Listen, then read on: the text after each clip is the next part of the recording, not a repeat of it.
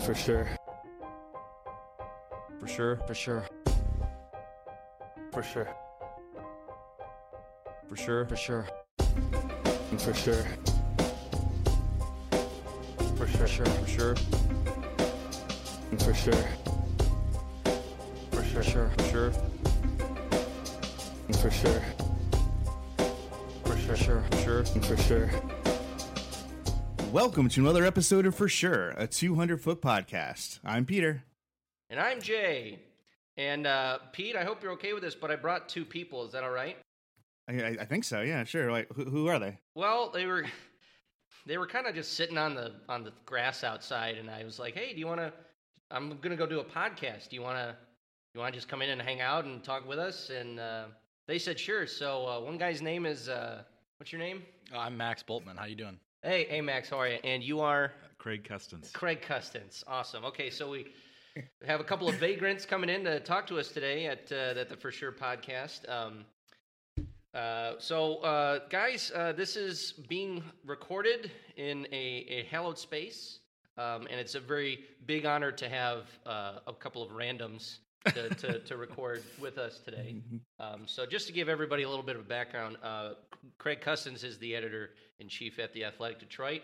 Max is a contributor. Is that the first? Oh, he's more than a contributor. He's more than a Jay. contributor. I mean, I can assure you that. It's actually funny. Prior to this recording, my co-host Pete was like, "Hey, has Max done any podcasts before?" And I actually kind of downplayed it because Max has been on everything, right? I've done a few in the last couple of weeks. Yeah, I cover the Tigers and the Red Wings, and those are two teams that are both rebuilding. So there's a lot of podcasts about sort of their prospects, and I've seen a lot of those guys. So I've done the tour here. The tour, and then Craig's just kind of a newbie, just kind of coming onto the scene, right? You know, like you've been in New York forever, so it's time to branch out and really solidify your tool shed, as it were. Yes. I was about to take a drink of this iced tea that you provided. Am I supposed to talk at that point? Yes. It's. I'm going to plug Max here. Max is. We hired him at The Athletic. You were doing contributing in the summer. Yep. When did we officially hire you? In the fall? November. Yeah. November. And he has quickly become, on the Tigers beat, a must-read. And I'm really looking forward to when he focuses attention to the Red Wings as soon as the Tigers season kind of, and we're pretty much at that point, I would say. yeah. Dies down, and we're going to turn Max loose even more on the Red Wings than he's already done, and it's going to be great.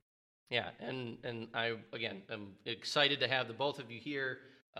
This is, in my opinion, the some pretty big gets. I don't know if Pete agrees. Do you agree, Pete? Kind of? Absolutely. 100%. Good. Yeah. Thank you. Thank you for your blind trust. I appreciate that. Before we move further, I do have to make a shout out to the people that made this possible. And no, I'm not talking about the Red Wings and the great players that'll play before them. No, I'd like to talk to you about the lovely people at Miedma Asset Management, and they're in charge of thejoeseats.com. They're currently in charge of selling those. What do you guys want to call these pieces of infinity? These relics, these icons of pure arena joy, because think of all of the moments that have been absorbed, the popcorn, the beer, and the farts, like everything that these seats have been able to contain for 40 years from this club. It's really phenomenal to actually let the fans of Detroit and those who actually just want another piece of history, because I know there are a lot of friends out there who really like to hold on to a piece of the arena. I myself am the son of a guy who has just bricks from Old Comiskey Park and chairs from Tiger Stadium. So we know you're out there, and we know you want a piece of this history. So the lovely folks at thejoeseats.com asked me to give them a shout-out.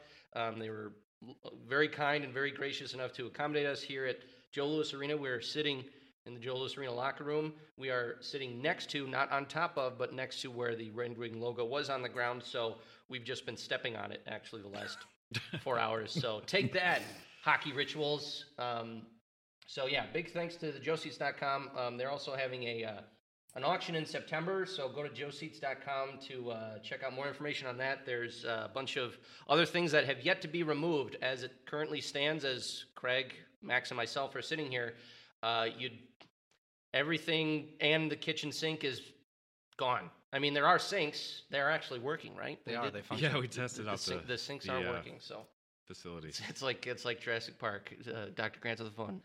The sinks are working. I feel like we should set the scene for people a little bit. Like Yeah. an hour ago, we just drove down the locker room hallway in our cars, all three of our cars. Have we figured out how we're going to get them out, though? Well, yeah, I mean, I don't have a rear camera on my again, Ford Fusion. I brought the two things that airline guys, the runway guys, use to back the planes out of the tarmac. So we should be good getting out. But that is, again, for those of you who want to paint the picture in your own head, just, every picture you've ever seen in publication about this place, just imagine everything being gone.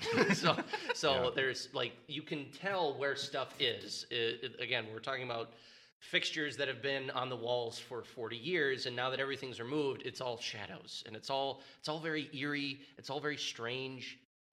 Chris Chelios' sauna is still mostly intact, which we all know Chris Chelios' physique. Like, the guy stays in shape, so, like, if anything has relation to him, it would be a sauna. You think that'll be like the last thing standing? Yeah. The wood from the Chelios sauna. The bulldozing guys come through, and they just get like, geez, there's this, like, thing we can't just roll over. What is it? And there it is in perfect, pristine condition, ready to go. So, we wanted to take this opportunity to, kind of just chat about some recent topics that have happened. I want to lead off with the Hall of Fame class, which I don't know if you guys are aware, but really the most deserving guy is getting in, which is currently our commissioner. I knew where you were going with this, Jay. Mr. Knowing Gary your Bettman. yes. So, but not to be really weird about how it's absurd that someone's getting in and then we're on the eve of another lockout. But is there anything that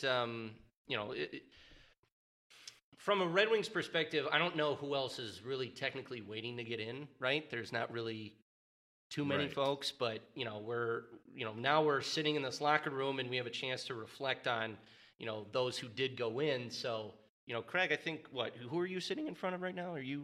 Is this supposed to be Yzerman or Lidstrom? Where you're? So I would be in the stall. I'm trying to think of the most recent. I'm pretty close to where Pavel Datsyuk would have changed. That's like I'm basically in his stall if he had not left and the building was still here. Right. So so I think that's an interesting place to start. If you're just keeping this very Red Wing centric, which is a mouthful, like is Pavel Datsyuk? Where is he in that conversation once he's eligible for you?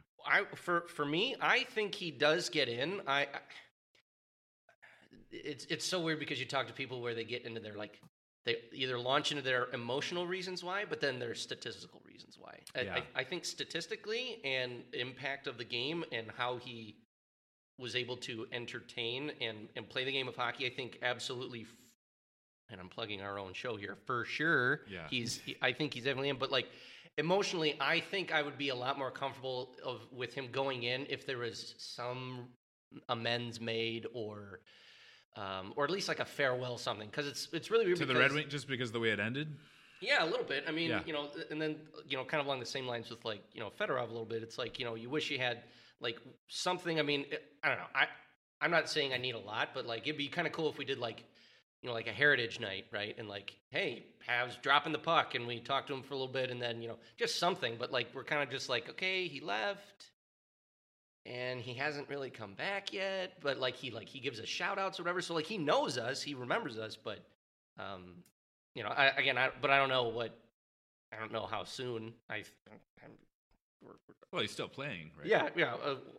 If there's anything to make it even more frustrating, is it's like, okay, so he left and he's still playing. He's just not here. Right. He's just not here. And he's good. Like, I saw him at the Worlds in Denmark, and he's still Pavel Datsyuk. Like, he was playing for Russia and looked great. And it's funny because it is almost out of sight, out of mind. And he left the NHL, so we don't need to talk about him anymore. Then it's funny to think of what he could have meant to even this transition period for the Red Wings and giving these young players that are coming in. Imagine him playing with Zadina or somebody like that, where you're not bringing in Vanek or something to do that. Yeah. I would have tremendously liked a newer version of the two kids in a goat line. Here's what on Earth is okay. Okay, all right. That's perfect. Thanks. Is that a pop-up? That's- it's that- something you don't get at the Athletic. I'm going to plug our That's- no Frank, take it away. No videos. Oh my goodness, Thank you. that's great. I kind of actually want to leave that in. Pete, I'm going to leave that in. That was, Okay. It was nice. It was clean, and we're all friends here. So, anyways, before being so rudely interrupted by the By yourself. by myself. Yeah, I think that there's something to be said for his impact on it, and I again want a 2 kids and a goat line 2.0 because what's weird is like calling Pavel Datsyuk, as you said, like he's still really good, right? And then like what if you paired him with Rasmussen or even once like so Zadina's supposed to push to come on in and stuff, so it's like all the wealth of his knowledge. I feel like that's something the Wings are. Oh my goodness! I'm done. Jay. I'm done. Just close the I'm done. browser, man. It's closed. It's done. Stop surfing the done. web while you're talking on Listen, your podcast. Listen, I am that guy. I am literally setting my fantasy lineups as I'm talking to you guys. I have to admit it. That is my guy. Who you got? No, we're not going there. Actually, my first line is I'm starting out with Ryan Getzlaff at center. And again, but that's me. But what? How far off do you think? I mean, do you think if he just stops now, is he like the next ballot, or you? But obviously, the next eligible ballot because it's 3 years, right? Yeah, To be, right? yeah. There is a waiting There's- period. there So is. it's like if we want this to happen soon, we need him to hang him up soon.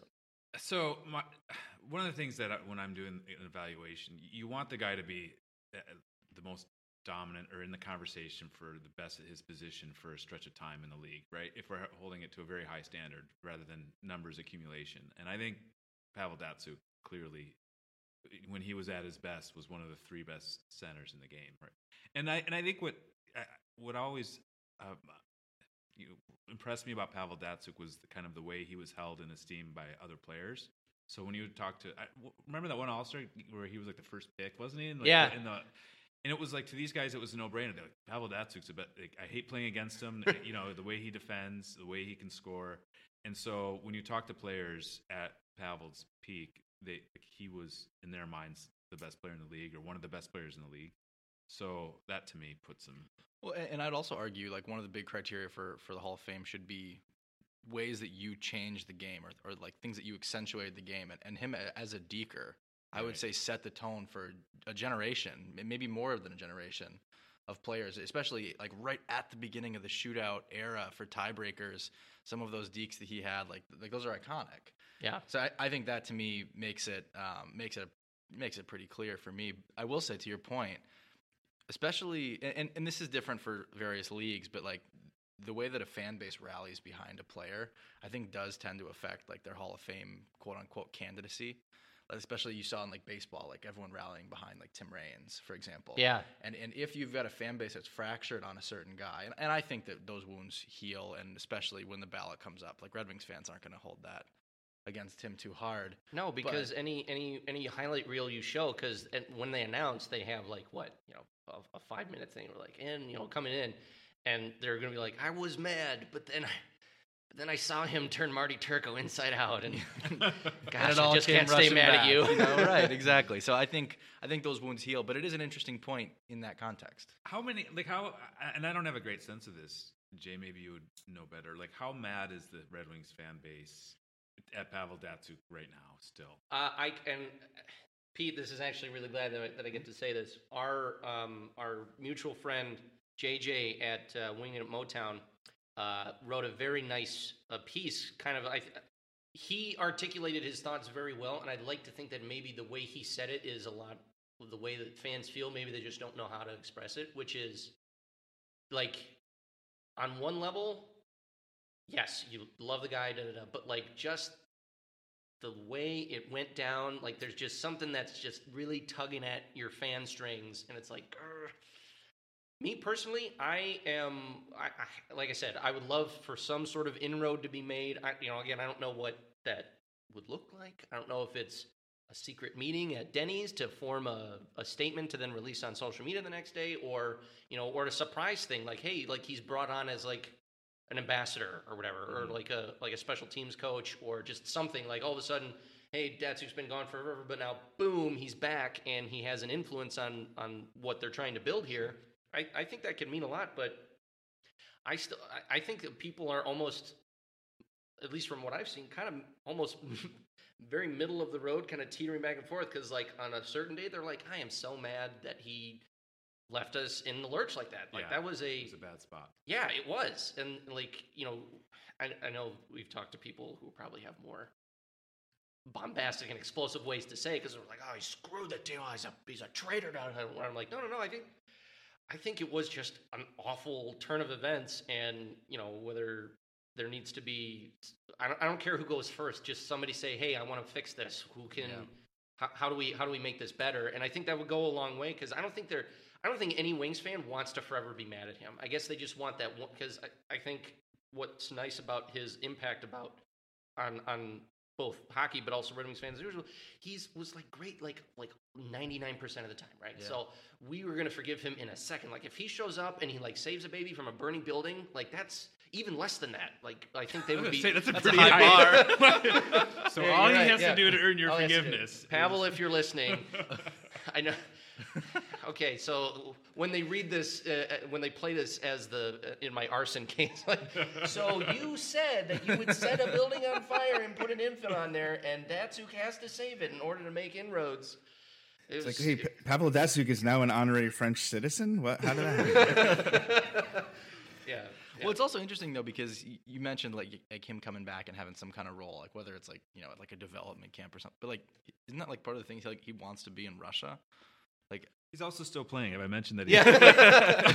And here is your 5-minute reminder that Datsuk is still currently playing. I know you guys want him to be the assistant coach, but yeah, we really I'm talking long term. Yeah, certainly he could do what Nick Lidstrom's doing and who's living in Sweden and scouting players over there. And I'm really not sure what Nick Lidstrom's doing, but and then popping over here and being an ambassador of sorts and showing up at games or whatever. And that's. Having Pavel Datsuk, even if it's in Russia, in the organization, is still a valuable resource to have. Yeah, I totally agree. So when he's done playing, when he has concluded his time playing the sport of hockey. How old is he? 40 yet? Yes. I'm fairly convinced that regardless of his age, he is aging like a wizard. He's like Gandalf the Red. Right. The older he gets, like he could probably just start like meditating on the ice. Like hovering himself around and he plays that game, right, where he's not skating a ton, right? So it doesn't, and on the big ice especially, that's where he has the space to operate. Where I don't know if he could do it. I mean, this is an exercise in futility in the NHL on the smaller rink because the way teams back check and all that. But right now it's almost perfect for him, his situation, to keep playing. Yeah. So may whatever fountain of youth he's drinking from be everlasting, and then just stop and come home. Just come home, please. Home's to Russia, also. Home, you, right. You do know that. I like how at the conclusion of this episode, it's going to be just Max and I saying things, and then here's Craig as the voice of reason. I was on board with he wants to be in Russia. I said that like 3 minutes ago. You just selectively tuned it out. I know. It's just going to be fun to go around and look at all the different reasons why everything I say, Craig is exactly right there to just keep everybody. By the way, sorry, just want to be clear, this is a player still playing for a team that is not here. This is what it's like when he edits stories. Yeah, Max sees this on a daily basis. Yeah. Okay, so another item that I wanted to, so now we're talking about like players and getting their just desserts. The Ducks are retiring Korea and Niedermayer's numbers. We're throwing it back to the early aughts here. And this is something I wanted to talk to you guys about because I don't know if there's another, and I'm making a big admission here, so I apologize to anybody else here. Paul Kariya is one of my favorite players of all time, and I think he had the absolute worst hand dealt to him. Yeah. And, like, I know it's kind of incrementally, like, making up, like, I just am glad that he's around the game again, because he was a ghost for a long time, which, hey, do what you need to do, bud, because, again, the league still continues to wave the we can't confirm or deny flag about the effects of what the game has. So, like, Paul Correa has been through it. We've all seen it. We know the evidence is there. But, I'm so glad he's around. So, like, as far as retiring a number for these guys, I mean, is that, is there, I don't know, like, can you be happy because they're Ducks? I mean, like, and like their opposing as a teams, Red like, Wings fan, yeah, and I don't know about I didn't follow Niedermeyer as much, but like to see Paul Correa, I don't know. I guess I'm venting in the sense of like sometimes I feel like fan bases can be so negative to each other, like the infighting of like you can't like that. I'm like, but I like that. Mhm. I like Paul Correa. You can like Paul Correa. I can like Paul Correa. So, Yeah. Like I like so just like from one hockey folk to another. Like, do you find yourself policing how often you profess your interest or fandom of somebody, or does that really just not even register? So we have the lucky, we're at a place where we can appreciate everybody on some level without repercussion. Like when you're doing what we do, the kind of check the fandom at the door, and you can appreciate Alex Ovechkin for being Alex Ovechkin, or Sidney when I was Crosby. growing up in Detroit, Scott Niedermeyer in a Devils jersey looks a lot different, to me than when I'm covering the sport and he's playing for the Ducks. So yeah, I think that's one of the things I love about our job is you can just sit there and appreciate a talent without any clouded hatred or anything like that you can reserve for other sports that you're not covering on a daily basis. Right, I agree with that 100%. It's really liberating. But also, like, Paul Correa was one of my first 3 or 4 action figures I had when I was a kid. Like, Really? Yeah, and so like I only know him through the lens of being like, from like age like 4 to I think I was 12 or 13 when you're retired or whatever I was. Like, I have no inhibitions in saying I think that guy's incredible. I mean, and even that's before I was even had the idea to be a journalist. Like, I think. Tell us more about was it a starting lineup or? Yeah. I want Was more- this a I want more- McFarlane special? You're talking about the action figures? Oh yeah. Oh, I mean, I had my dad used to have a block company, like, so he'd make wooden blocks, and so I had all these blocks, and I would kind of build these like arenas, and I would put on like a flat surface of wood. I had I don't know, 10, 15 action figures, and I would make kind of my all-star lineup. So I had Paul Correa was the first one I had. I want to say I had a Yager was a big one that I had a lot. I don't know if I had Osgood or Hasek, but it was a Red Wings goalie. And I don't know if the other one was, I want to say it was Tom Barrasso. Does that sound right? Yeah. That could be. So I mean, I don't know. I didn't see your collection. Max. yeah. It But could have been for John the Barrasso. era, You're for the describing era, it to I'm us, saying. and then you have to describe it to everybody there. Yeah. Yeah, I'm trying to figure out who all it would have been. But yeah, like 10 to 15, I would set them up, and I would, I had these little kind of beads, and I would just, like bubble hockey, but I could actually it was actual players, and I could just manipulate them with my hands to like try to pass to each other and whatever. Do that on the floor while I was watching games. I love that. I didn't want to step all over your childhood. Yeah. But Jay, you mentioned something, and I don't want to gloss over it. But Paul Correa, the fact that he left the game and basically left on didn't want to be a part of the discussion. I think him kind of reemerging is pretty important because the concussion battle, and it's not a fun thing to talk about, or I don't know if fans don't, but I think when you have a voice like Paul Correa talking about the impact, that can then go with some like if you look at the lawsuit, a lot of times it's not the big names that are getting involved, and so I think if you have a Hall of Fame player, somebody who made an impact like Paul Correa speaking out, I think that's necessary. I absolutely agree. And again, I think it's so weird to think back because they made a whole commercial about the exact problem. It's like, yeah, he gets rocked, but then he's back on the ice and he scores the goal. Like, you're a hockey player. Blindsided. I Please, know please like my sport, right? And then it's like, oh man, like, and then he's gone. And then, so yeah, to have him back, I mean, it's like, it's everything I wanted and a little bit more. I mean, you really can't top his appearance in Mighty Ducks 3. When he does the interview with the college kid who's calling the game. I mean, that kid's probably still dining out on that. Like, hey, back when I was at school, I interviewed Paul Correa. The Seton Hall Ducks, they're pretty good. Okay, so just wanted to quickly get your thoughts on a couple things. So think of this as maybe like a crossfire, rapid fire thing. Okay. So I'm just going to lightning round. Embrace debate. Lightning round, and All then right, embrace debate. Okay, so does Max Pacioretty wear a Canadiens uniform when the season starts? Oh, Max. Yes. You're saying yes? Yeah. I'm going to say no. Okay. I'll let you go first. You answered first. I mean, it's just getting there. Like I mean, Right. Yeah, right. it's August 2nd. Oh, that's perfect. Yeah, timing isn't Yeah. great. And I was just talking to somebody yesterday with a team. I was asking about another player who's on the trade block, and he's like, "What's happening now is you expect to make these changes around the draft, and you start to think, okay, I can go into camp with our roster now, and I'm okay, and I don't have to use cap space." And so I think there's less pressure. You've had time to kind of marinate on it, and do you really want to give up the asking price? So I can see where it's just the time element of it. I just think if you're Marc Bergevin and you're Max Pacioretty, like you're in Montreal. It's a daily issue. And, Oh, yeah. He's such a high-profile player there, and the captain, and whatever. And it's like, do you want this to become a daily story, or do you want to just move on from this? And I can tell you, the player certainly would like to move on and have some certainty about his future. And he's a bit of a cerebral player and a guy he's a thinker. And I think it would just do him well to kind of know what the future looks like. And so from that perspective, there's a benefit for Montreal. There's a benefit for Max. But if you're it takes two to tango, right? Yep.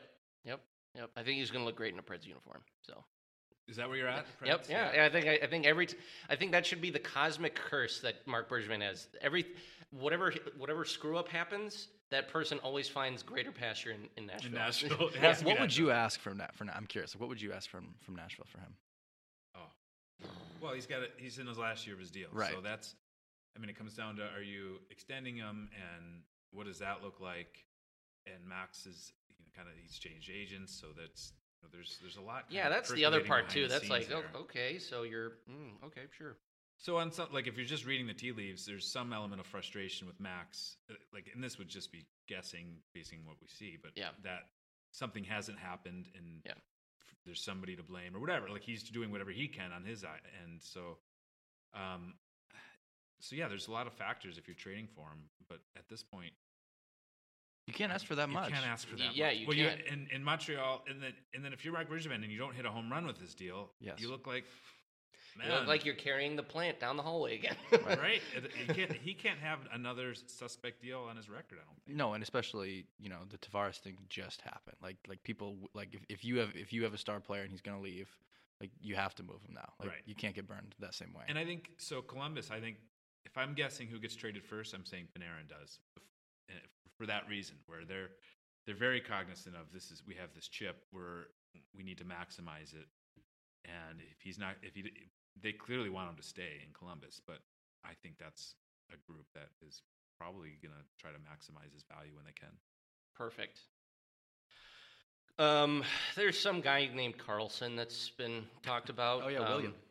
Yes, yeah, is William Carlson's arbitration case on William, Saturday? yeah, Wild Bill, Wild Bill Carlson. So in actual earnestness, does Erik Karlsson play in Canada when the season starts, or is he going to be is he taking his talents to Tampa? First of all, that was the worst lightning round ever. Our Max Pacioretty lightning round lasted 20 I minutes. kept mine to I know. like 3 words. I know. I forgot we were in I lightning know. round. I wanted to let you guys go My because I goodness, wanted to sorry see about if the that. I wanna realization was apologize. going to hit you. That was going to be great. So, Carlson, I think he starts in Ottawa. Starts in Ottawa? Okay. I Max? agree for the same reason. Okay, right. So I'm not going to explain any of it because I went no, over no, on no, Max Pacioretty. no. That's the beauty of the lightning round. Listen. This is the '50s, right? If you say it with enough gumption and certainty, people will believe you. They didn't have the internet back then. You just say it with fervor, and then people are like, "Wow, he knows." And I'm going to add know what this he's talking about. because I can't do a lightning round Yeah. really well. If I'm a Red Wings fan listening to this, you're rooting hard against an Erik Karlsson trade because Oh, you're rooting hard because chances are if a team trades for Karlsson now, they're extending him, and he's I think the Red Wings internally hope to make a splash in the summer of 19. I know they do, and he would be target number one. And if you remove him from the market, you remove Ekman Larsson, Drew Doughty. All of a sudden, you're like, okay, Tyler Seguin. Like it starts to get really hard to make a split. You can have all the cap space in the room and all the new shiny buildings you want. Yep. But if you don't have the player, so Red Wings fans should just root hard for Ottawa to beat status quo. perfect. The Jets. They recently signed Hellbuck. Do you think the Jets are going to continue to be a force to get further? My personal opinion is I think that they are angry and a little upset at the series that eliminated them. So, do you see the Jets as still progressing, or is this a Oilers overachievement in 1 year and that maybe they're not as good as they? I will say I like the Jets a lot. And I think they've already done their Oilers where they make the playoffs and they take a step back. They've already had that step with this group. I think we're at the point in the Jets' competitive cycle where they're going to be good for a very long time. I agree. I think Kyle Connor is incredible. I think he's going to continue to be a very good player for them, and they're only going to add. I mean, they're at a point where I think they have a lot of room to go up. Yep, that's a good team. Well built, patient. They got lucky when they needed to get lucky. They're in a good spot. Yep. Okay, so and then the last headline, Philip Zadina, Red Wing, at the start of the season. Well, we don't have any benefit of seeing him in an exhibition game. I know, that's what's so great about it, right? You basically have to go only on the gut reaction and the smiles on everybody's faces back when we drafted him. I feel like I got lost in the deluge. Did we ever hear solidly whether he's eligible to start the season in the AHL? Oh, yeah. So I can just tell you the again, lightning round. I'm going to lightning round. It could be you asked a follow up. The Red Wings believe he is eligible to the AHL. I did a story on this. It's been now maybe a month, but cleared it with the league. The league feels like they have enough evidence to send him to the AHL. At some point when this comes to a head, there's going to be some pushback from Halifax, and I guess until we see that actually happen. What can they do, like legally? Like what happens? Like, why is that different from like? I guess if you say he wasn't on loan, or I guess it depends on what. What's the consequence? And like, what can Halifax do if the NHL just be mad? I don't know. What are you gonna do? Anger the NHL? Right. Because it's a dumb rule. Not to really get sidetracked, but right. My goodness, like at least have one exemption per team where you can send your prospect to the AHL. But anyways, I think he starts in the AHL. I think he starts in the AHL. Okay. I think he's on. I think he makes the team. I think we're all. I think he hasn't even scored an exhibition goal. So how can you put him on the team? Did. I'm putting him on the team because you're not counting the red and white game as an exhibition goal overtime. Yeah. And I mean, I know shootout goals don't count, but we were talking about Dangles earlier, and he's got the Dangles. Pete had a question for the both of you, or a couple questions. So Pete, fire away. Yeah. Okay. Yeah. Just for people listening at home. I'm sitting in my office in New Jersey, and obviously with two guests and you guys all being there, like I don't want to talk over anybody, so I just want to make sure I because I came up with a couple questions for each of you. So, Craig, first, this is our 28th episode, so I saw that you've done 38 episodes of the full 60. So I know, Jay and I have learned, a ton in the last year doing this. So my question is, what have you learned the most from doing the podcast, both about podcast, just doing the show, podcasting, but also about hockey? What have I learned about hockey doing the podcast? Well, I mean, what have you learned about hockey, from the people you talk to? Yeah. And then, like, what have you learned just about the process of actually doing a podcast? Yeah, so it's an interesting question. I haven't taken, whatever it is, 38 episodes in. I don't know if I've taken time to kind of reflect on. It's really. I was actually just talking about it today. Like, I've been winging it every week. It's just a scramble. I'm like, oh, who am I going to have on? Like, I at some point, I think what I'm going to have to learn is to be more prepared in terms of setting guests up, because I don't want to have a lot of repeat guests just because the style of the podcast is I want them to be listenable for eternity for the most part. So like, how many times can I ask, Larry Brooks was my guest this week. We got into how he got into newspaper business and his path to the Hall of Fame. Well, I can't bring him back. I'm asking those same questions, right? So I think my biggest challenge in terms of that is going to be guest selection and finding a way to, once I expand out of the circle of people I could just phone up real quick and say, oh, I got to record one today, what that looks like. And then the other thing is I think what I've learned is that's most successful is people tend to want, even more than they want to be entertained, they want to learn something when they're putting an hour into listening to something. So whether that's learning something new about the team they like, or learning something new about something they can apply to their life even. And I try to, like, these are some accomplished people I'm getting on there, so I try to draw out of them things that the listener can say, you know, okay, that's something I didn't know, or I can use in my own life somehow. And I think people find a lot of value in that. I will say, as far as repeat guests, you can bring Frank Provenzano on a million times, and it's not going to get He's old. already got like the green jacket for 5 episode appearances. Frank doesn't count. He's basically a co-host. Yeah, I was just going to say, you might as well just pair up. It was funny. I was thinking, having a guest back, that's really bad. No, but obviously, like, you know, like your podcast and our podcast are two different types of shows. All right, so Max, like I said, I had a couple of questions, but I'm gonna do this one because this is probably the most interesting one for me. You know, before you came on, I read some of your article. You know, I've read your articles in the past, but I read back through to just, you know, see what you've been covering, and looked at your bio, etc.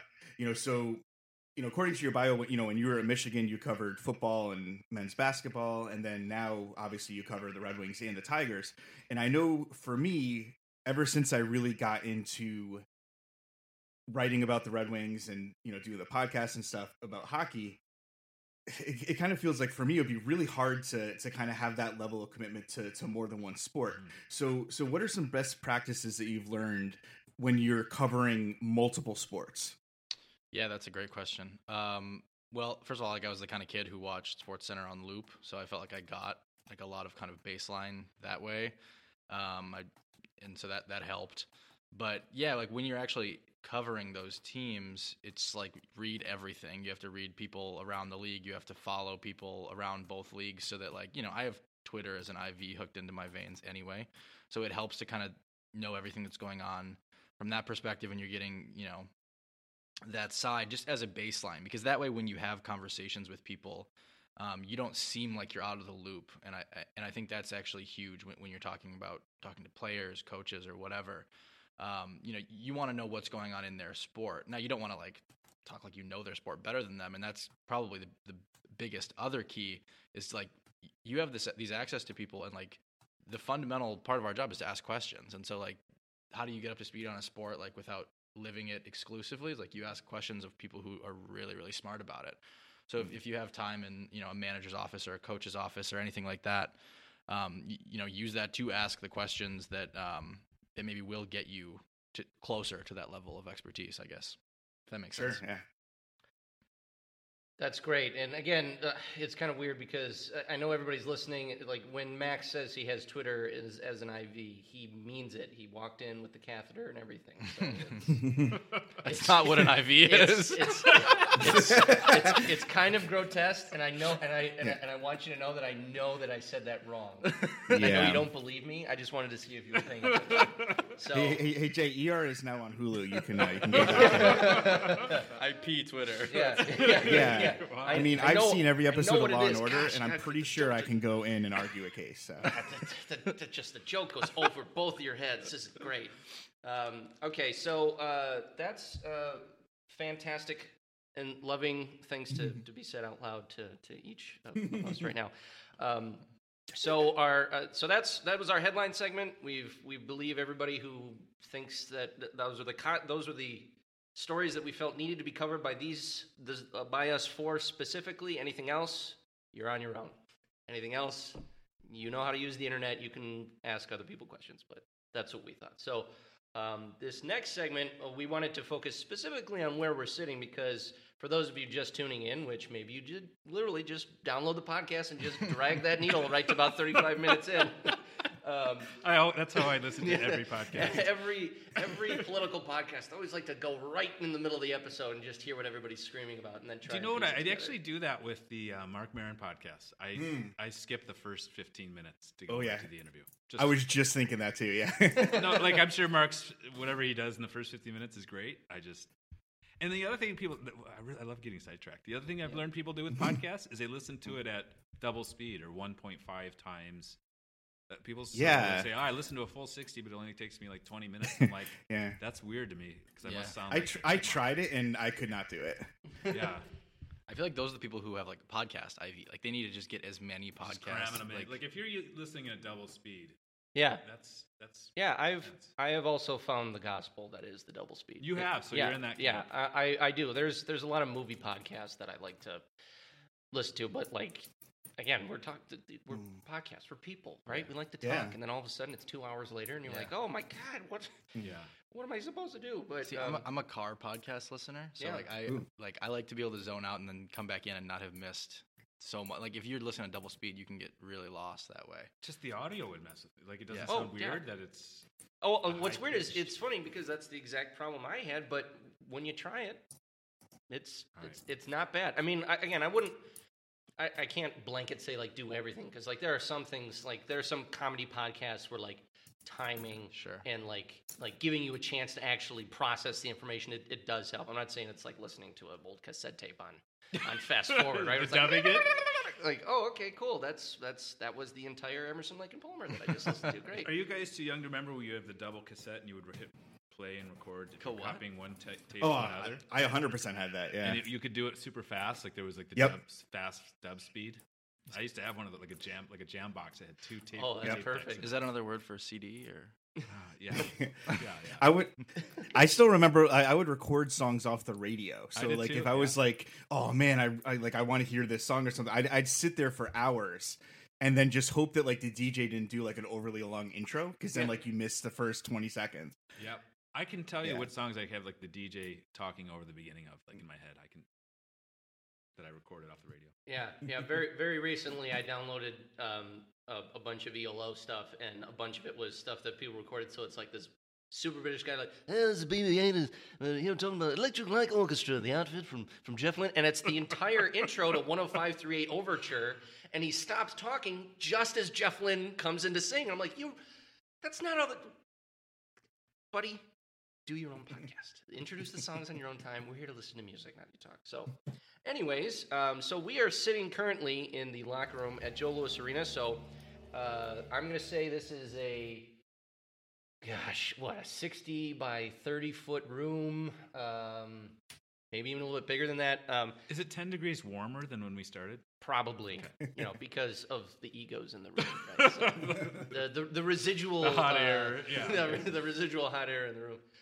So in its current state, the locker room has been ripped clean, basically kind of swallowed by the desert, kind of like in Raiders of the Lost Ark, wiped clean by the wrath of God. There's only some carpet left. The winged wheel is removed. Only that they didn't like just take an X-Acto knife and just take the square about it. They only took the wheel, Which is it? Like I feel like the degree of difficulty. So like we're looking, it's right over Max's shoulder. I'm looking at the ground and the carpet where someone actually with an X-Acto knife carved out the logo so you can still see the shape of the winged wheel. Whereas I would have just taken a rectangular, slice it out, and then maybe cut it later. Yeah, or I mean, I don't. In terms of strategy of removing logos from carpets. Yes, I think that's something that every sports writer needs to know, because you never know if you're going to find yourself in an abandoned arena after the team is left, and Right. but we're kind of sitting here and reflecting, and with Max and Craig being reporters, that means they've had to go into the belly of the beast many a time. So. From I'll kind of let you guys kind of riff on this a little bit because I myself, I'm still kind of new to the locker room game. I mean, I've been in here as a fan a bunch, but actually working it when there's actual, other human beings in here. Like as far as like working the locker room, like being back in here, seeing in its current state, like what are your thoughts going through your head? Is it tough to believe that this was once, like as manicured as it possibly could be room where we're talking 18 people and a coach, all, like they've won championships in here. They've lost championships in here. Like it's bizarre to just be sitting where all of that happens. So how do you? To me, it's almost like those movie scenes where they have like the end of times and maybe they flash for a second. You can see the city in its perfect state, and then it's back to how it really is now. Like I'm looking to my left where it would be the line of dressing room stalls where Nick Lidstrom would have been. And I can picture it like I'm looking at it. I can picture, waiting to talk to Nick and And the beautiful thing about talking to Nick is he was so agreeable, and he would talk about anything in the world, and you could basically get him to agree with any. Like you'd be like, "Isn't Alex Ovechkin the best player in the league right now?" He's like, "Oh yes." He was so nice. Yes, he is. And then Yes, he is. next day you're working on the Sidney Crosby story. Isn't Sidney Crosby the best player? Yeah, yes. Sidney's very good. Very, and it's still in a state now where I can look around and very clearly picture what was, even above. Like I'm looking now into the kind of the sky a bit, and there's this, it looks like, two-sided Velcro where those were once all photos of old Red Wings greats through the years. And it's, it's still easy for me to picture all those. I was never in here ever. So this is my first time in this locker room because I wouldn't have been a reporter when they were playing here. I mean, I think I did one game freelance for the AP with like Larry Lage, and I was late down here because I didn't know like how fast that it was going to go. So I like tried to finish my story or whatever. So, but I think about it in context to the LCA locker room. And like you said, like those portraits up above the lockers, like those, they still have those. Yeah. And, this is like kind of where they have their, what's now like a state of the art, like monitor and all that stuff, like at the front of the room. And there's kind of, I don't know what you call it, a mount, I guess. A mount for where like a monitor would have hung. If any of you want a collector's item, the TV mount for the smart board that was used to probably diagram all the times that Erickson cheated on plays, that bracket is still available. I'm not sure if that's going to be in the auction in September, but Is there another auction? Because I know they had one. Yeah. Right now plug it's the company that's correct. Yeah. So right now it's just the seats, and then in September there's a bunch of other things because there's a bunch of these scoreboards like up near the suites. Those still have their signage and a couple other things in place. So like it is a staggered sell-off. This is we're selling the frills first, and then now we're gonna start selling the plumbing, and then I assume that they'll just Who's buying the plumbing from this? Like, no way. You never know, right? well, it might just be good for scrap, right? Oh, okay. Yeah. Because again, there's pretty much like make I your thought money you meant where like auction style. Like, I've got right. the toilet. Yeah, connector. yeah, Exactly. That's my plumbing knowledge. Do you right know there. what's been in this pipe? I was just thinking of like a wife buying that for her husband for Christmas. It's like, oh, I got you surprised. It's something from Joe Louis Arena, and you'll never guess what it is. That's No, right. the way that would go is the husband buys it, and he goes, "You'll never guess what we got." And she goes, "You're never bringing that in here." This is the urinal. No, honey, no. But you don't understand. It's the urinal. I'm sure it is. Get it out of here.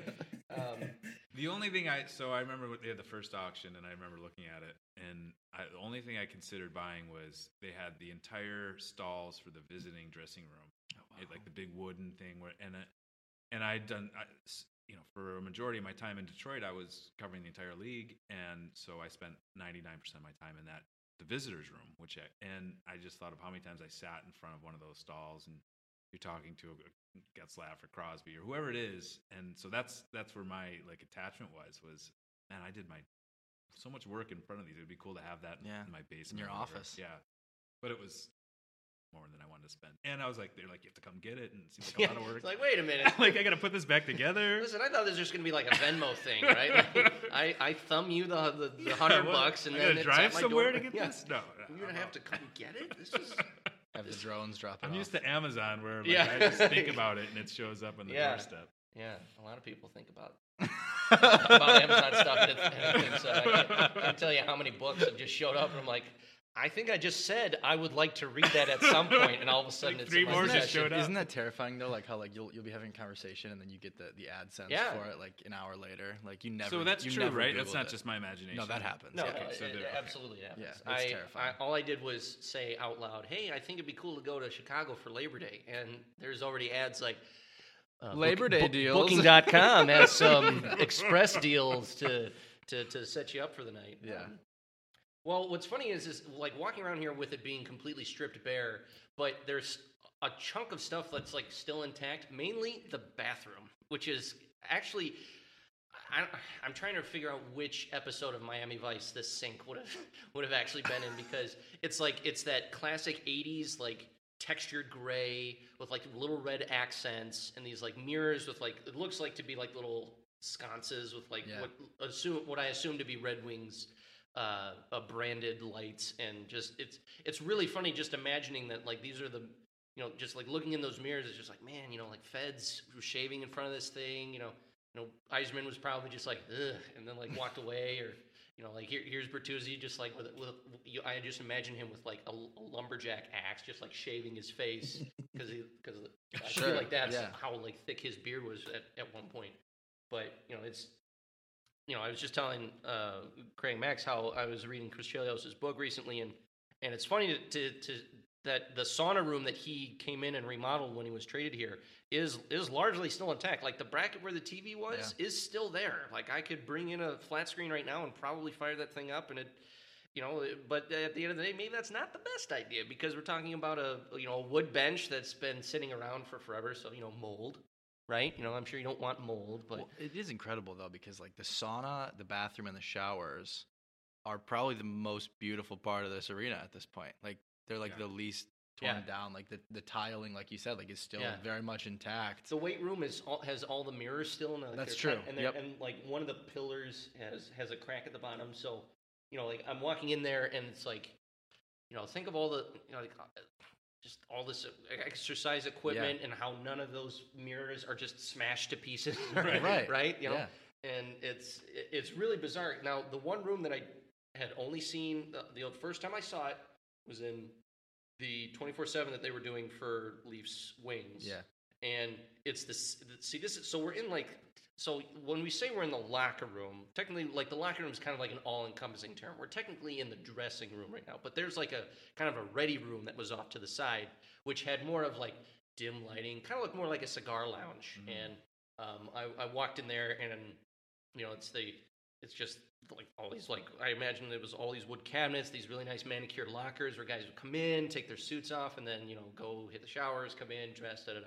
So it's kind of funny because I don't think you guys have seen it yet, but spray paint on the walls is a Go Wings and Go Leafs. I did see that. I don't know who's been in here that's what you had to do, or maybe that was like when they were. I just assumed that was Mike Babcock getting one last.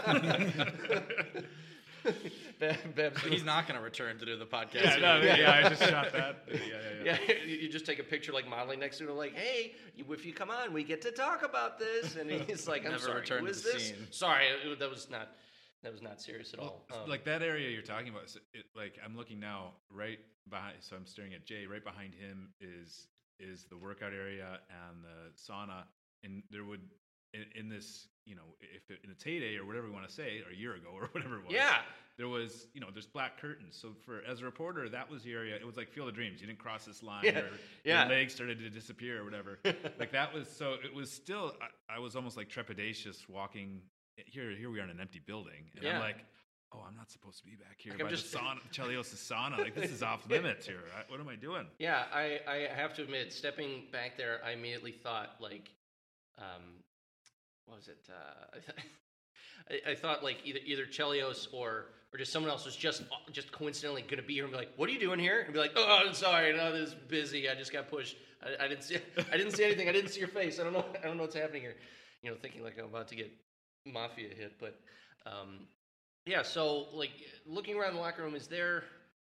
If we were to assign one specific moment to this locker room that could be like a defining moment to like in your opinion, like the trajectory. So this building was 1979. So then 38 years, right? Is that 79? Yeah.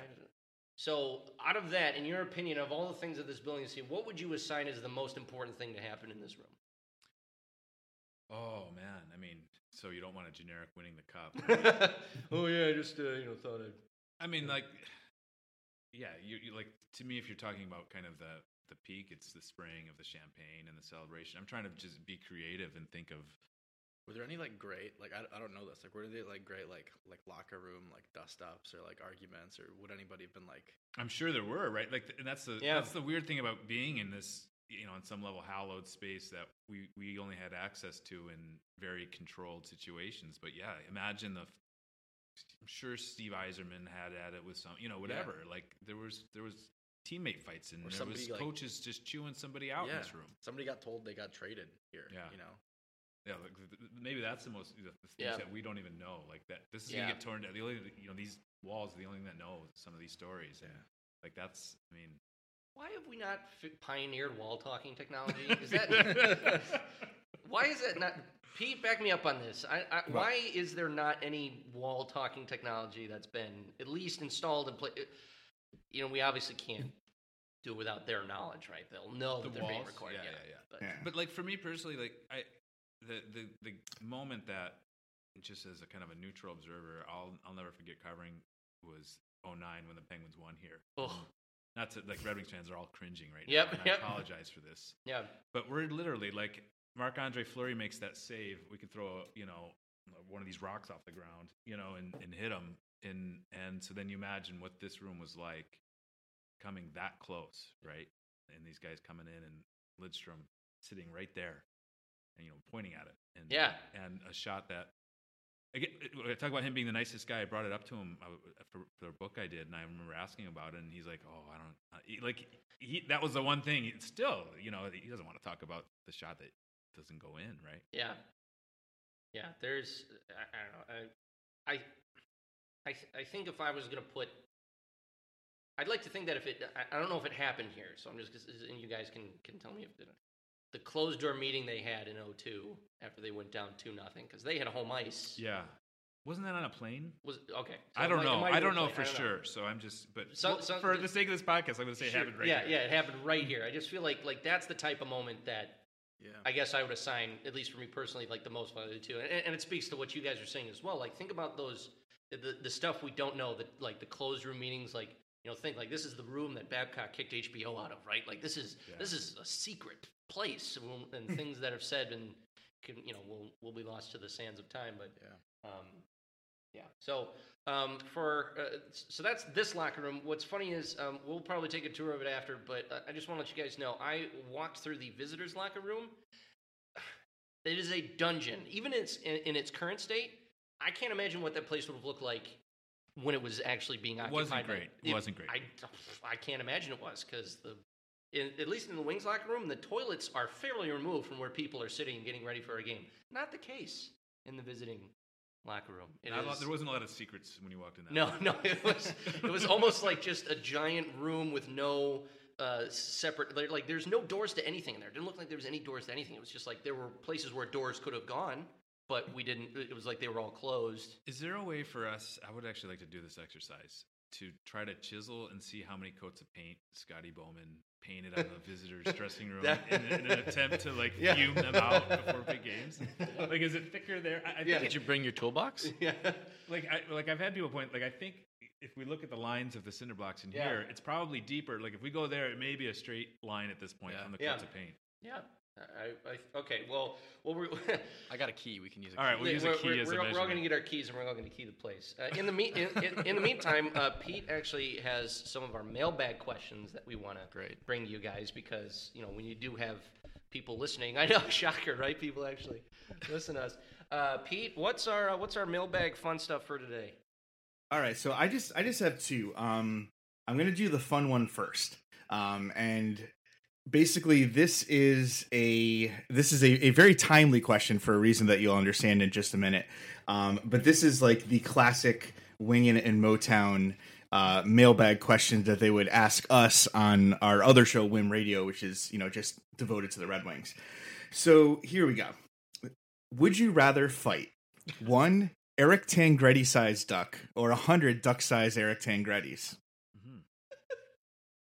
As a preface, Pete gave no guarantees that this question was going to get asked today, and I'm actually very glad that he decided to ask it. So this is a riff on the quintessential 1 duck-sized horse or 100 duck-sized why horses. Eric Tangradi? Do we know why? Why Eric Tangradi? Like, I honestly don't know. I think it started before I started writing for the site, and so by the time I was doing that other podcast, I know it was like we would get variations on this in every single mailbag. So I don't know why they chose Eric Tangretti. Sounds like an And this is investigative all- journalist. How thing. tall This is is all Eric bare Tangradi? hands. I need more information. How big is Eric? Do we have a hockey DB? Let's, I know you're surfing the web over there. Yeah, Jay, with your while you guys have been pop-up talking, videos. I've just been looking at my my plus minus. This is mano a mano, right? Like no Eric, weapons. just look at your Twitter catheter. Yeah, we'd love to bring anything to this fight. Yeah, Like, do we yeah, have, Can yeah. I bring like my digital He is recorder and 6'4", pen? 226. 6'4", 226. He's that big. But it doesn't matter because he's either duck-sized or all Right, but it would be a 6'4" it's sized duck. 100 duck-sized Eric Tangrades. Eric Tangrades. I don't want a 6'4" duck anywhere near me. Yeah. Especially if I can bring like a hockey stick and I'll just like broom them away, you know. But I think generally like your only big fear is that at duck size, even his arms strong, you know, I'm sure the guy's a strong guy or whatever. They're not going to make that much of an impact. No, but they're smart enough to collaborate. try to drown you? I'm taking Yeah. the one because Yeah. 100 Eric Tangrades, like they're gonna get like after I sweep 10 of them away with a hockey stick, they're gonna get together and be like, all right, that's not working. Because we're Is talking this- about 100. But okay, but is this 100 one of of them? those? So easily 25 of them could distract Craig, while okay. the other 75 are able to like. do but what are they sort of gonna we're getting distract me steamrolled with? by 100 Eric Tangrades. Okay, but so is this one of those deals where like when you shrink something, like it retains its like strength properties? Like he can't like jump to like the height, right? Like he can only It's not Ant-Man power. Right, exactly. We're talking just the size relative to his actual. right. So like size. what, Does like and his brain power would be smaller than Same. in theory or same? the brain Would power it is be- the would same. his- would his brain power be split Well, amongst he's got a the 100? duck-sized brain now. That's right. Right, bigger the brain, you use more of the percentage Yeah. because 10% at that size versus 10% at this. Oh, I might dude. be able to outthink 100. Right, and duck-sized, yeah. because it's just going to be like fighting 100 ducks, only they can't fly now, which is my biggest fear. Which is my biggest fear of the ducks anyway, right? See, there's like different facets to this question that just like present themselves Yeah. because like all the information is there, but then you think about it, and all of a sudden you're like, oh my god, that's no. See, Normally, I always in the horse-sized I always duck come back to Army conversation, of Darkness. I take the one horse-sized duck, but in the Tangradi, because like I don't want all those horses, you know. But I think like a guy who stands on two legs, maybe just easier, and that could, I don't know. Okay, I would take one duck-sized Eric Tangrades. One So we're split on duck-sized this. Eric Tangradi, and then 100. You just Eric got to deal with Tangradi. one thing. Like it's just a number thing Yeah. for me. Like if I can Yeah. handle No, it's that not one thing, duck-sized. oh Eric no, Tangradi. one. Or, I mean, Eric one Tangradi Tangradi. sized duck. Yeah, If you have a whatever. 6'4" duck, it's gonna like claw you. It's I gonna can pick skip you up behind and it, though, throw and, like, you. pull its It's feathers. flies, Craig. It's It flies. flies. That is- Do we have weapons? Did we establish this? Do I have anything to? A weapon changes the game. Yeah, it certainly does. Well, again, having recently, I don't know if you guys have seen the movie Big Hero 6. Yes, I have. Okay, many so- times. Right. Many times. So the bad guy in that film uses Hero's technology, basically little tiny nanobots, to coordinate an attack. That's why I am more inclined to take on the Tangradi-sized duck Agreed. because we're talking again 100 ducks. Yeah. All right, like agree. I know we it's a great laugh at it. comparison is the but- Big Hero 6 comparison. Yeah. It's the same thing. Yeah. They'd get together, they would form something. Yeah. They get, like again, we're talking about think about all the classic hijinks that Kevin McAllister pulls with the marbles. You know, all they have to do is just put enough leverage under one foot. All of a sudden, you're Are falling they over. smart enough to do that? That's what we don't know. That's right. Because that was smart technology. But in Big right, Hero 6. but I have to say, like, we don't know if the Eric Tangradis As have been gifted nanobot technology to further communicate. as this does keep going, though, I am starting to realize like the gravity of 100. 100. Yeah. Like Not that's ducks. a lot. Yeah, like because they're gonna bull rush. Like no matter even if they're dumb as hell, they're gonna bull rush, right? Like you sitting in this dressing room that was, well, you know, it's half this dressing room, right? yeah, Fair to say. yeah, that's fair. That's pretty scary. It's a lot of. Like they can block a And door. not only that, they're talking smack at you. Mm. Right? They are talking at you. Eric's They- a really good dude, I think. Like, 100 of them, and then the objective is to fight you. Is this right? to the Wouldn't death? that? Wouldn't that? Like, is this to the death? Like how does like can I tap out? Like what happens here? Well, yeah, well, that's inherently the question. Would you rather fight? So we're talking But about. like, what's the stakes of the fight? Like, am I fighting to the death? No, there's not enough information. Well, what if you stepped Is on it like one? a trial by combat? I mean, Try by camera. here's actually a great way to think of it. I would take the one because I wouldn't want 100 deaths on my conscience. Like, like if even if you win, And wouldn't you rather kill a duck than Eric Tangradi? absolutely, Okay. Yeah. that's a great point. So yeah, this is really yeah, easy, you're right. really easy wow, it took answer me here. way too long to come to the Yeah. objectively morally correct answer. We all found ourselves today Yeah. with, Oh my God. with where we morally fall on the. Yeah. I was just picturing the confession there. It's like, bless me, Father, for I have sinned. I just killed one thing. It's like, is there anything else? Yeah, there's 99 more things. I just killed a duck-sized person. Yeah. This cannot be good. See the father like pulls out a notebook. It's like, okay, he's got to consult the rule book about how you atone for that. Like, okay, so 99 does. We're talking at least 50 Hail Marys. Say your rosary like 3 times a day, and Not to mention that's illegal. Like killing a duck if it's in That's season. sport. oh yeah. Sport. Yeah. Oh, jeez. See, this is Just became so easy. I'm so glad we resolved this. Any other long-time questions you need us to answer? Pete, what's the next question? I honestly, I'm just gonna skip the next one because I don't think we're topping that one. All right, so on the subject of which we would rather fight, the decision has been soundly made. Unanimously. There we go. Unanimously. Okay, Yeah. so We're good. right. So for our third and final topic, this is a question that's been plaguing me for a long time, and I wasn't exactly sure if there is going to be ever an answer, but I feel like with the 4 of us combined, we could arrive at something. There was a production line. There was a production line 2. And then the Red Wings weren't good for a while, but then they got good again. So my question is, why was there never a production line 3? Wikipedia says there was. Because I Googled this, and the Wikipedia says there was. Like, it was like a variant. Like, one guy, like, subbed in, and that beat was production line 3. I don't know if we trust Wikipedia. Can we get a breakdown of the various... Yeah.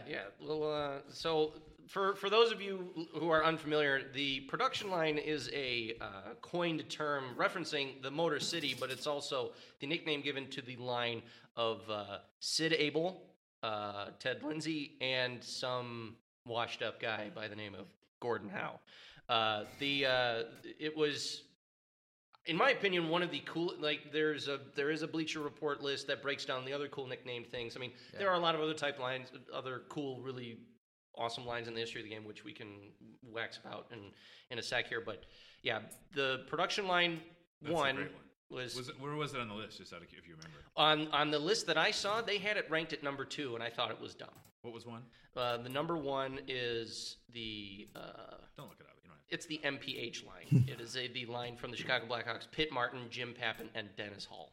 But I feel like you have to factor the quality of the players in. Like, the name is only cooler when the players are like that. Yeah, and I good. feel like again, being called the production line, and you have, and those 3 players are what the production line consists of. I don't think. Yeah, it's tough to top. I feel like the Can you article tie it could have into gone. Detroit? Like the. Yeah. I mean, what is MPH? miles per hour. No, I understand what it is. Like, but like, I understand what I understand what MPH is, but like, what is Catheter. Oh, like, how did that tie to Chicago? Like, there's. I don't know. I want it to work on multiple levels. Yeah. Well, so the reasoning for the MPH line being number 1 is that they were voted as all-stars in the '74 All-Star Game together and were introduced together. I don't think that's. You're not topping No, that. we gotta do better than that. I mean, Again, what the article should have done is like maybe list them based on ratio to effectiveness of the line, and then how the line line nickname can be tied into. But so according to Wikipedia, the production line 1 was Abel, Howe, and Lindsay. Production line 2, they swapped out Abel for Del Vecchio, literally because Abel was traded to the Blackhawks. And so production line 2 was Del Vecchio, Lindsay, and Howe. And then, according to this thing, is saying that in the late 60s, there was a production line 3, but it was replacing Ted Lindsay with Frank Mahavlich. So I think that, first of all, this is the first I've heard of it. the third one. Yeah. The third one, again, we're talking about the late 60s. That was prime under the Red Wings were not in the conversation at that time. I mean, that was when Lindsay, that was just before he was traded for all the. I can tell a lot about that. I did a lot of research on it Yeah. lately. If you want me to talk for the next hour about why Ted Lindsay was traded. Yeah. That's actually one of the greatest stories of all time. And again, I'll plug Craig here because I already did a neat little story tweet thread on it. He did a phenomenal article recently with Ted Lindsay, and even if you are a Red Wings fan and you know a lot about him, you probably don't, because his is a life that is just vastly interesting, entertaining, roller coaster ride. I mean, he's the catalyst for where things are today in terms of the hierarchy of having a players' union and a players' association, and it's Don't call it a union. I'm actually referenced when I was talking to Ted and called it a union, and he's still at, whatever, 92 was like Right. correcting me. He's like, association. Association, We don't correct, even call it correct, a union. yes. I'm like, So- of course. Mr. Lindsay, if you're listening, first of all, thanks for checking if my head was okay Labor because I bumped it. conglomerate. Yeah. And thanks for listening also. Terrible Ted. Glad to have you on as a listener. So That story was unreal. So as somewhat hosts and arbiters of this discussion, I'm declaring that this production line 3 doesn't count. So, in your fandom of this sport, basically from, after production line 2 to now, if you were going to bestow production line 3 to something, who would you do it to? And if they aren't, I mean, my opinion is with the type of roster of talent that the Wings are bringing up soon, I would actually love for something now to happen so that maybe we can just christen it that way rather than trying to dig through years and years and years and stuff. Well, I've got a lot of problems with this. Okay, So- Craig has problems. Let's work through this. So there wasn't a production line in arguably, in the modern era, the greatest, the Red Wings win all these cups recently with Yzerman or whoever, and all, Hall of Fame fourth line. Yeah, So whatever talent the Red Wings gather in their latest iteration during the rebuild isn't going to come close to being, whatever they put together, 90s and 1000s. sure, okay. 2000s. So I would say it would be a disservice to the production. Not to end this immediately, but like if you didn't come together with a production line during that era, Yeah. you certainly aren't going to do it in the Dylan Larkin era. I don't think. Okay. And I don't think you should have another production line Yeah. because you already had one. Right, That and was great. sequels suck. Like, Yeah. the number 2 worked because you were swapping in one guy, and so it was like modified. But So like, but you're saying by the third quote unquote entry. that's why I agree that like the Mahavlich shouldn't count either, because like Delvecchio's still Alex Delvecchio, you know, Right. and Yeah. like I don't no disrespect to Frank Yeah. Mahavlich, just like that. Yeah. The If you're listening, Frank. Right, exactly. Frank, this is for you. Like, Abel gets traded, so you swap in Delvecchio, and you still got, whatever. So, but I think, like, just those players, like we just talked about, like, those make that nickname more than it was. Like, it was a great nickname just with the city ties, but the actual players on it, like, the Red Wings would be hitting the lottery if they have any one of any of those other 3 guys, like, eventual stature in the game that they could put on a production line, right? Like, do you have a Lindsay, Howe, or Abel? No. Like, yeah. Yeah. So the only, if we're really playing this out, because we're on a podcast. Yeah.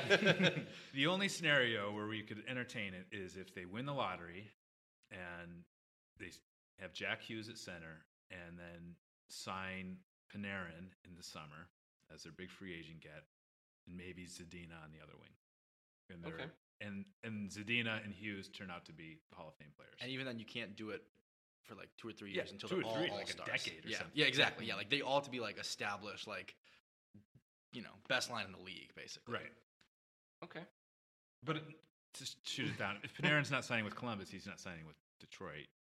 Well, Most I mean, likely, I don't if you were going to have your choice between like which rebuild you'd want to take part in, I mean, brand new building, original 6 team, recent, yeah, it's again, we're talking apples, and you can have your own personal reasons and stuff. I mean, I still think personally I would take the history and like, hey, I get to say I played for the Detroit Red Wings, right? It's like I don't know how many people get to say like I played for the Blue Jackets, right? I don't know if I don't know. Artemi Panarin. I don't know. Maybe he does. Yeah, But What's Milstein say? I'll ask Dan. Good yeah, question. yeah. We'll follow up with Dan. All right. Yeah. Okay. Well, I actually had an answer, and you guys can feel free to turn it down because I feel like I found one line, and it is actually fairly recent that could maybe be whispered Okay. in the same line as maybe if it became production line 3, which is the Datsuk Zetterberg Holmstrom. Because But so we have to go back in time, though. no, that's what I was saying. Like Oh. I was saying, like in Retroactively the christened. history of like of things that happened. I mean, don't get me wrong, you already answered the question fairly well because like you're saying like they did have the powerhouse teams. This and a line production existed, three. and nobody called it christened that. it. So what I'm saying, like if Did that line if have a we nickname? wanted to, like we could just say like, hey, like we're going to retroactively christen that line as production. We can line all three edit spirit. Wikipedia, can we not? Well, I have it up right now. You just say production I mean, line I've been on it the 4. last. Literally, as we've been talking, I've been typing verbatim the reason why. Look, the reason also, why we're editing the article. In support of that idea, You know, Wikipedia has the location of where stuff gets edited. If it gets edited in from Joe Louis Arena, I feel like it counts. It carries some weight. We'd be Yeah. like, we have christened that line, Yeah. production line. Yeah, It was decided in the locker room. I would say this is the most important moment. This is the moment. Screw all the closed door meetings and all the times the guys got told, "Hey, pack up your stuff. You're going to GR." Right? Like Yeah. that's this is the most important thing. Okay. I'm in favor though, kind of, and I would make this motion to the floor of never having a sequel to a line. Like that's Okay, what makes yeah. line names great. Yeah. And I like even with like another great one in Red Wings history is the grind line, and there's like debate on even what that Yeah. exactly was. Like you swap out McCarty for whatever. Yeah. And I like my lines. I like to be able to say, hey, what's the MPH line, and it, and I wouldn't have been able to name that for the record. Right. But like you can name the production line pretty quickly. Yeah. And I think that's a characteristic of a great line. Well, and again, I would certainly hope that the Wings can get to the point where they can christen, because I mean, okay, it may be gimmicky, but I myself, miss having assigning something, right? Like the KLM line or the Legion of Doom or French Connection. Like, there's some like cool names out there. Yeah. Is there even a good line right now in the league where you're like, I don't think that there's a current. See, what's weird is this is Well, the funny part. Vegas' top line was they had something, didn't they? Yeah, was it? What was that called? well, the one so the Penguins had theirs with Kessel, the what's it called? Kessel? HBK. Yeah. Kessel, Hagelin, and what was it? HBK, right? The HBK line. Yeah. So that's probably I'm trying to like that was pretty prominent in a big moment. Did Right. Vegas not have a name? The Marchessault line? Yeah. I don't know if that one had a name. Yeah, there's not a French connection certainly right now. Yeah, it's I guess, and I guess the other part about bringing this up is like there's so many cool things about this game that aren't around anymore, and I wish that they would come back. And that's I feel like that's something would be actually kind of cool. At least now, if we're talking about like marketing wise, I mean, I'm sure people would get behind it because it'd be like, hey, you have a marketable thing to put out there. You put on shirts, you can say line it up, but it's kind of weird because like the $1 million line, the Triple Crown line, like there's all these like really Hall of Fame names, and like none of them are within like the last 25 years. I'd also like to retire the kid line. Like anytime like two players in their first year are together on a line, it immediately becomes the millionth kid line. So can we retire that also while we're doing? Yeah. But I agree, and I think part of it to kind of prescribe what the issue is. I think it's because coaches tend to put their lines together in pairs rather than trios. So they just find two guys they like together, and they'll cycle the third guy out constantly. Yeah. And that tends to be the preferred way to coach right now in the game, and I think it doesn't make for great line naming. It really doesn't. Okay, so like I to be honest, saw this going a different way. I thought we were going to have fun, talk about... Yeah, we got way too serious. Like, Got way you're too asking serious, two but people to apparently- analyze things way We too just like seriously. admonished you for the mere idea How of this. dare you try and retroactively name... Nothing matters. the cake is a lie. Oh, my goodness. So, okay, so now that that's been put to bed, this is our... I want to wrap things up because, we've talked a lot about the history of stuff here, and I wanted to open it up to you guys. Just, the last game at the Joe was really just like the kick the doors out. Just that was a really fun night. But now that we're sitting here now, in a little bit more personal way, especially with Somebody just flushed the toilet behind you, like the ghost of Chris Chelios. I didn't see anyone walk in here. Literally all of the ghosts of Joe Louis past have now decided to join us, and they're now Welcome flushing to the show. toilets at whim. I don't know if that's going to show up on the record, Pete, but that's actually pretty cool. So now that we have kind of like this time to ourselves, because again we're talking about the last game is this big to do about hey it's and what was so nice about it is because it was for sure the last game. They missed out on the playoffs. They didn't have to worry about, hey, what, we're going to, game... Celebrate this and then win the round? After game 2 of an opening round, they'll decide to do all the festivities, but then all of a sudden the series goes 7. It's like, okay, we're back, but people already ripped chairs out of the wall here. Capacity's going to take a dip. So, you have this moment to look at this building. I mean, we're going to walk around a little bit after we've recorded, but, if you were going to say something about this, we're just officially calling this a unofficial, official Joe eulogy your thoughts on the building, how it affected you, what it meant to you, and then how you did it make you a better person? Just along those lines. Yeah. Did the Joe? Yes, Yeah. absolutely. I lose 10 pounds every time. No, so to me, what I experience a lot of what the visiting team experiences when, like, we parked in the little hallway right outside the dressing room, and they have the names of every Stanley Cup winner written on the walls. They have the Hart Trophy winners. They have the Stanley Cups the Red Wings have won directly above the visiting room's door. I'm sure it's intentional. And I think the Red Wings won a lot of games because of that, because of this building before they even began. Like, I would talk to players, and visiting players would walk in, and they're still dressed in their coats and their suits and ties, and they're staring at the wall, and they're reading every list of every award winner the Red Wings have ever had, every cup that's ever been won in this organization's history.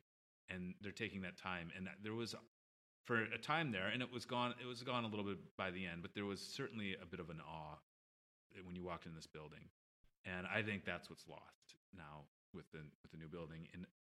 And it's not a criticism of Little Caesars Arena, but whatever that was that happened when you walked in the hallways here doesn't exist now. And maybe it's going to take 30 years of success and actually winning some games and that sort of thing. And you can't transfer that over down the block, but that to me is what I'll remember. It's interesting. I was just when there was a man in here taking pictures in the locker room. He said he always wanted to come in here. I stepped out for a minute to kind of just walk around the outside, and the man is Peter, the man who let us in. Kirk. Oh, the guy let us in. Yeah. Yeah, Peter. Yep. So he was like, "So what exactly are you guys doing?" And I tried to kind of explain the concept, and I was fumbling over my words. And he said, "I get it. You're just trying to, bring the spirit of one place and move it into the next." And I thought, well, like, shit, that was way better than I could have ever said. It's got chills. I know, and Oh my God. And so I've been here maybe 5 times. Like I was here one time as a reporter, a couple times for GLA games, and then 2 or 3 games as a kid. I kind of want to tell the story of the first time I was here, if that's all right. So I was a kid. I was from Grand Rapids, so we went to Griffins games a lot. I don't know how old I was. I must have been, based on where I was going to school, 3rd or 4th grader at the time. And my mom, one day, there was like a note. I don't know if she handed it to me or if it was like in an envelope by my bed or something. But I read the note, and my mom was just kind of laying out like, "Hey, like, on this day, we're going to go to Detroit. I'm going to pick you up from school early, and we're going to take a tour of the Joe." And I thought that was the coolest thing ever. And, I don't know if it was at the bottom of the note. I think it was. And then the note continued, and it was like, and then after that, we're going to like stay for the Red Wings game. And that was like the biggest deal ever to me. Like like I said, I've like a lot of sports for a long time, but until I was about 8, it was just hockey. And I think that was around that time. And so we drove up here. We got Pizza Hut. I remember that. And I ate it in the car as we drove up. And just the way that I felt as a kid that first time they played the St. Louis Blues, I believe. And I'll never forget just like knowing how much bigger sports could be than, Grand Rapids is a great town and there's good sports there, but like a pro sports game, like knowing how much bigger they could be. And that's what this building meant for me. Like the last time I was here, it was for a Kanye concert. But like I'll never, like that one when I was 8 will always be what I think of. Like just walking in here and knowing everything that had happened, even as an 8-year-old, that wasn't lost on me, and just what sports could be. Pete, you? Whoa, sorry, I turned way up in my ears and scared me. Yeah, I've only been there. I went there like on one trip, so I went to 2 games. The last year of the Joe. I grew up going to Nassau Coliseum, which is another building that has a lot of history, and the amount of history and kind of the feeling of the building itself kind of overrides the state of the building, if you will. Like I remember being up in 303 at Nassau Coliseum, and one of my friends put his fist through the ceiling after a goal, and he jumped up and accidentally went through the ceiling. And the next year when we went to the home opener, the hole was still there. So for me, like I said, like I obviously grew up watching a lot of games at Joe Louis Arena, but I only got to really go there for 2 games. Fortunately, the first game was the game against Pittsburgh last year, or not last year, but that year when they won 6-3, and Athanasiou scored the end-to-end goal where he went through the entire Penguins team. So that was, that was definitely a really awesome experience to have of, getting a big win against obviously a very good team. And then the next day we beat Montreal. I think it was like it wasn't as nearly as exciting of a game. I think it was 1-0. But just walking around and getting to see the getting to see the statues in the concourse and things like that. It definitely was a really special place, even though, like I said, I didn't really get to spend as much time as I would have liked. Jay, thank you, Pete. Well, the moving here. So I went to games. First is located living in Chicago at Chicago Stadium, and that place was just it was exactly as everybody remembers it. It was the madhouse, and it was loud. It was uncomfortable, but you were watching hockey. And then moving here, and then this is where I moved right in between the 97 and 98 Cups. So the buzz was there. Everybody's excited. Everybody is just completely over the moon about what's happening. And I've had the chance to experience this building both as a spectator, but then also as a member of quote unquote the working media. And it's really interesting to see the differences in how you're able to take in a game from the building. And I have to say it's one of the last buildings that I think was able to be built to have you continually on top of the game, no matter where you were. And that's something I think is lost in all major sporting arenas right now. You're really far away from the action. You're really removed from what's happening. And then all of a sudden you're at ease. Then you can lean back. Then you can look at your phone. Then you can talk to your friends. Then it just becomes a place that you're hanging out in. Whereas every time I went to the Joe, I didn't check my phone the entire time because I'm, first of all, maybe a little uncomfortable, so I'm automatically just kind of all right, well, might as well watch the game and take off the frustration of, my shins are buried in the back of the seat in front of me, right? So, but being that close to the game, one of my favorite parts, I've only sat, 2 rows from the glass, only, a couple of times. I mean, I know some people who've never been able to sit on the glass, but, being even that close is just, a thrill because I think the Joe was able to, like I said, get you as close as possible without, obviously being, on the bench. And one of my favorite moments was, we were sitting on the opposing side, and we were kind of right on the corner just before the glass turned in the corner. And it's those things where you're you watch the game for forever from maybe high up or kind of in the mid bowl. But this is the first time I'm watching it so up close, and Zetterberg is lining up for a face-off, and he's getting waved over or something, and there's this quick exchange between him and the ref, and just being that close, just seeing him look at the ref and say f*** off, and then he lines up for the face-off. I'm that stuff happens here? This is amazing. Upstairs, it's there's no sound whatsoever, but down there, you hear the guys talking and you hear them doing whatever, and I feel that's something unique about the Joe. I mean, granted, if you're on the glass, you could probably hear a lot of things anywhere, but just the proximity to everything here is just amazing. And as I'm walking through, now that everything's torn up, I was just telling these guys, it's almost in no way accommodating for hockey. It's not. It almost feels like it's not, they built a building and they were geez, how do we put a rink in a locker room and bathrooms? Listen, I'm just here to just put up the 4 walls and the roof. Anything else that happens on the inside is entirely up to you. But maybe that was the secret, right? That's what made it great was. That's all you had to do was watch the hockey game. Yeah, and I think and I wish that's what more of hopefully that's what I hope that LCA can turn into. Because granted, they did pack a lot into it, and, we're talking about the first couple months there, and everybody's, the seats are always the big, why there's so many empty seats. I'm well, maybe in the first 6 months here, it's kind of understandable because you now have a concourse that you can walk around in. There's actually stuff to do on the concourse. There's a bunch of ancillary activities that they packed into going to the game now, where it's you almost want to just buy a ticket to go to the game and just do all those things and not care about the game and get all that out of the way first. That way you can just go watch the game. But here it was they scanned you in. you got your beer, you sat down, you watched the game. Like there was no, hey, go to the team store, like any of that stuff you wanted to do, you either did before or after. It was not.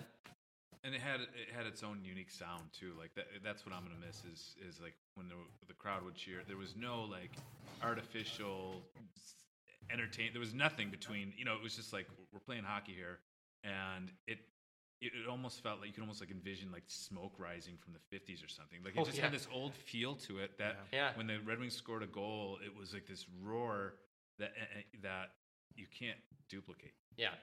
So the new place will definitely have to find its soul in a different way. But again, this building just solidified itself so well, and whatever future holds for it, if it gets blown up for a hotel or an expansion to Kobo, I mean, like being here in this moment, it's like really cool to just like sit and kind of just like take it all in. And, like, would it have been nice if all the lockers were still here? Sure, maybe. But, just because you take the lockers out doesn't mean the memories are gone. Yeah. So, Craig, it's at this point we have to tell you that this whole podcast has been a sham. Well, at least mostly a sham. Because It's still getting published. So a couple months ago, I think you remember this when I was saying, hey, I'm going to go to the Joe and I'm going to pick up some seats. Hey, Craig, do you need anything? And Craig replied, hey, can you check to see if there's any popcorn still left in the press box? And I didn't really follow up with him because I did in fact find remnants of what we all so dearly and lovingly enjoyed as working members of the media. So, oh wow, it's a really big moment. Oh, Oh my gosh. Is that real popcorn? It is the real popcorn. So what I've just handed Craig, for those listeners out there, is a shadow box constructed much like entomologists hang insects, but it's 4 shells and 4 kernels of popcorn to signify the 4 Stanley Cups that were won in this building. Wow. And now he wanted the popcorn, so I got him the popcorn. This is all I needed from this building. Yeah. That is perfect. we were talking about in the Tigers press box, and he was like, so I got all this stuff for Craig. What should we do? How should we get it for him? And I was like, you should have him in the Joe to record your pod. And at that point, he was like, all right, well, then you got to come on. And I was like, This is way too so, elaborate. No, so 2 weeks ago, we're trying to pin down a day with you, and you're like, you might just have to do it without me. And I was like, that's not an option. So congratulations. You now have the ultimate keepsake. We'll post a photo on our Twitter account of Craig holding his loving keepsake now. So forevermore, you'll have the popcorn that was schlepped up stairwell after stairwell and I elevator ate so after much elevator. of this popcorn. Oh, Like it's probably Now like you got 4 more 20% of my pieces body to weight. eat. I'm going to save it for A rainy day. end of time. Yeah, you'll break it. I forgot to add the break in case of emergency sticker on it because there is a glass pane in front. So. Oh, that's great. Thank you. You're welcome. So so that's just about our time here on the For Sure podcast. This is our 28th episode. Pete, why don't you send us out with our usual spiel? Oh, okay, yeah. So, like Jay said, thanks a lot for listening. You can follow us on Twitter. I am at pflynnhockey. Jay is at @TheRoar_24. Our podcast is at 200footpod. That's 200FTPOD. If you want to get some For Sure merchandise, you can go to tinyurl.com/FERSHIRT. That's for shirt. And if you want to follow our guests on Twitter, you can go to @CraigCustance and then Max is M_BULTMAN. They're both really good follows, so definitely make sure to check that out. And so we'll be back at you in, I don't know, 2 weeks, something like that, pretty soon for episode 29. So from the Joe, we say bye. For sure. For sure. For sure. For sure. For sure. For sure. For sure. It flies, Craig. It flies. For sure. For sure. It flies, For sure. Craig. It flies. For sure. For sure. It flies, Craig. For sure. It flies. For sure. For sure. For sure.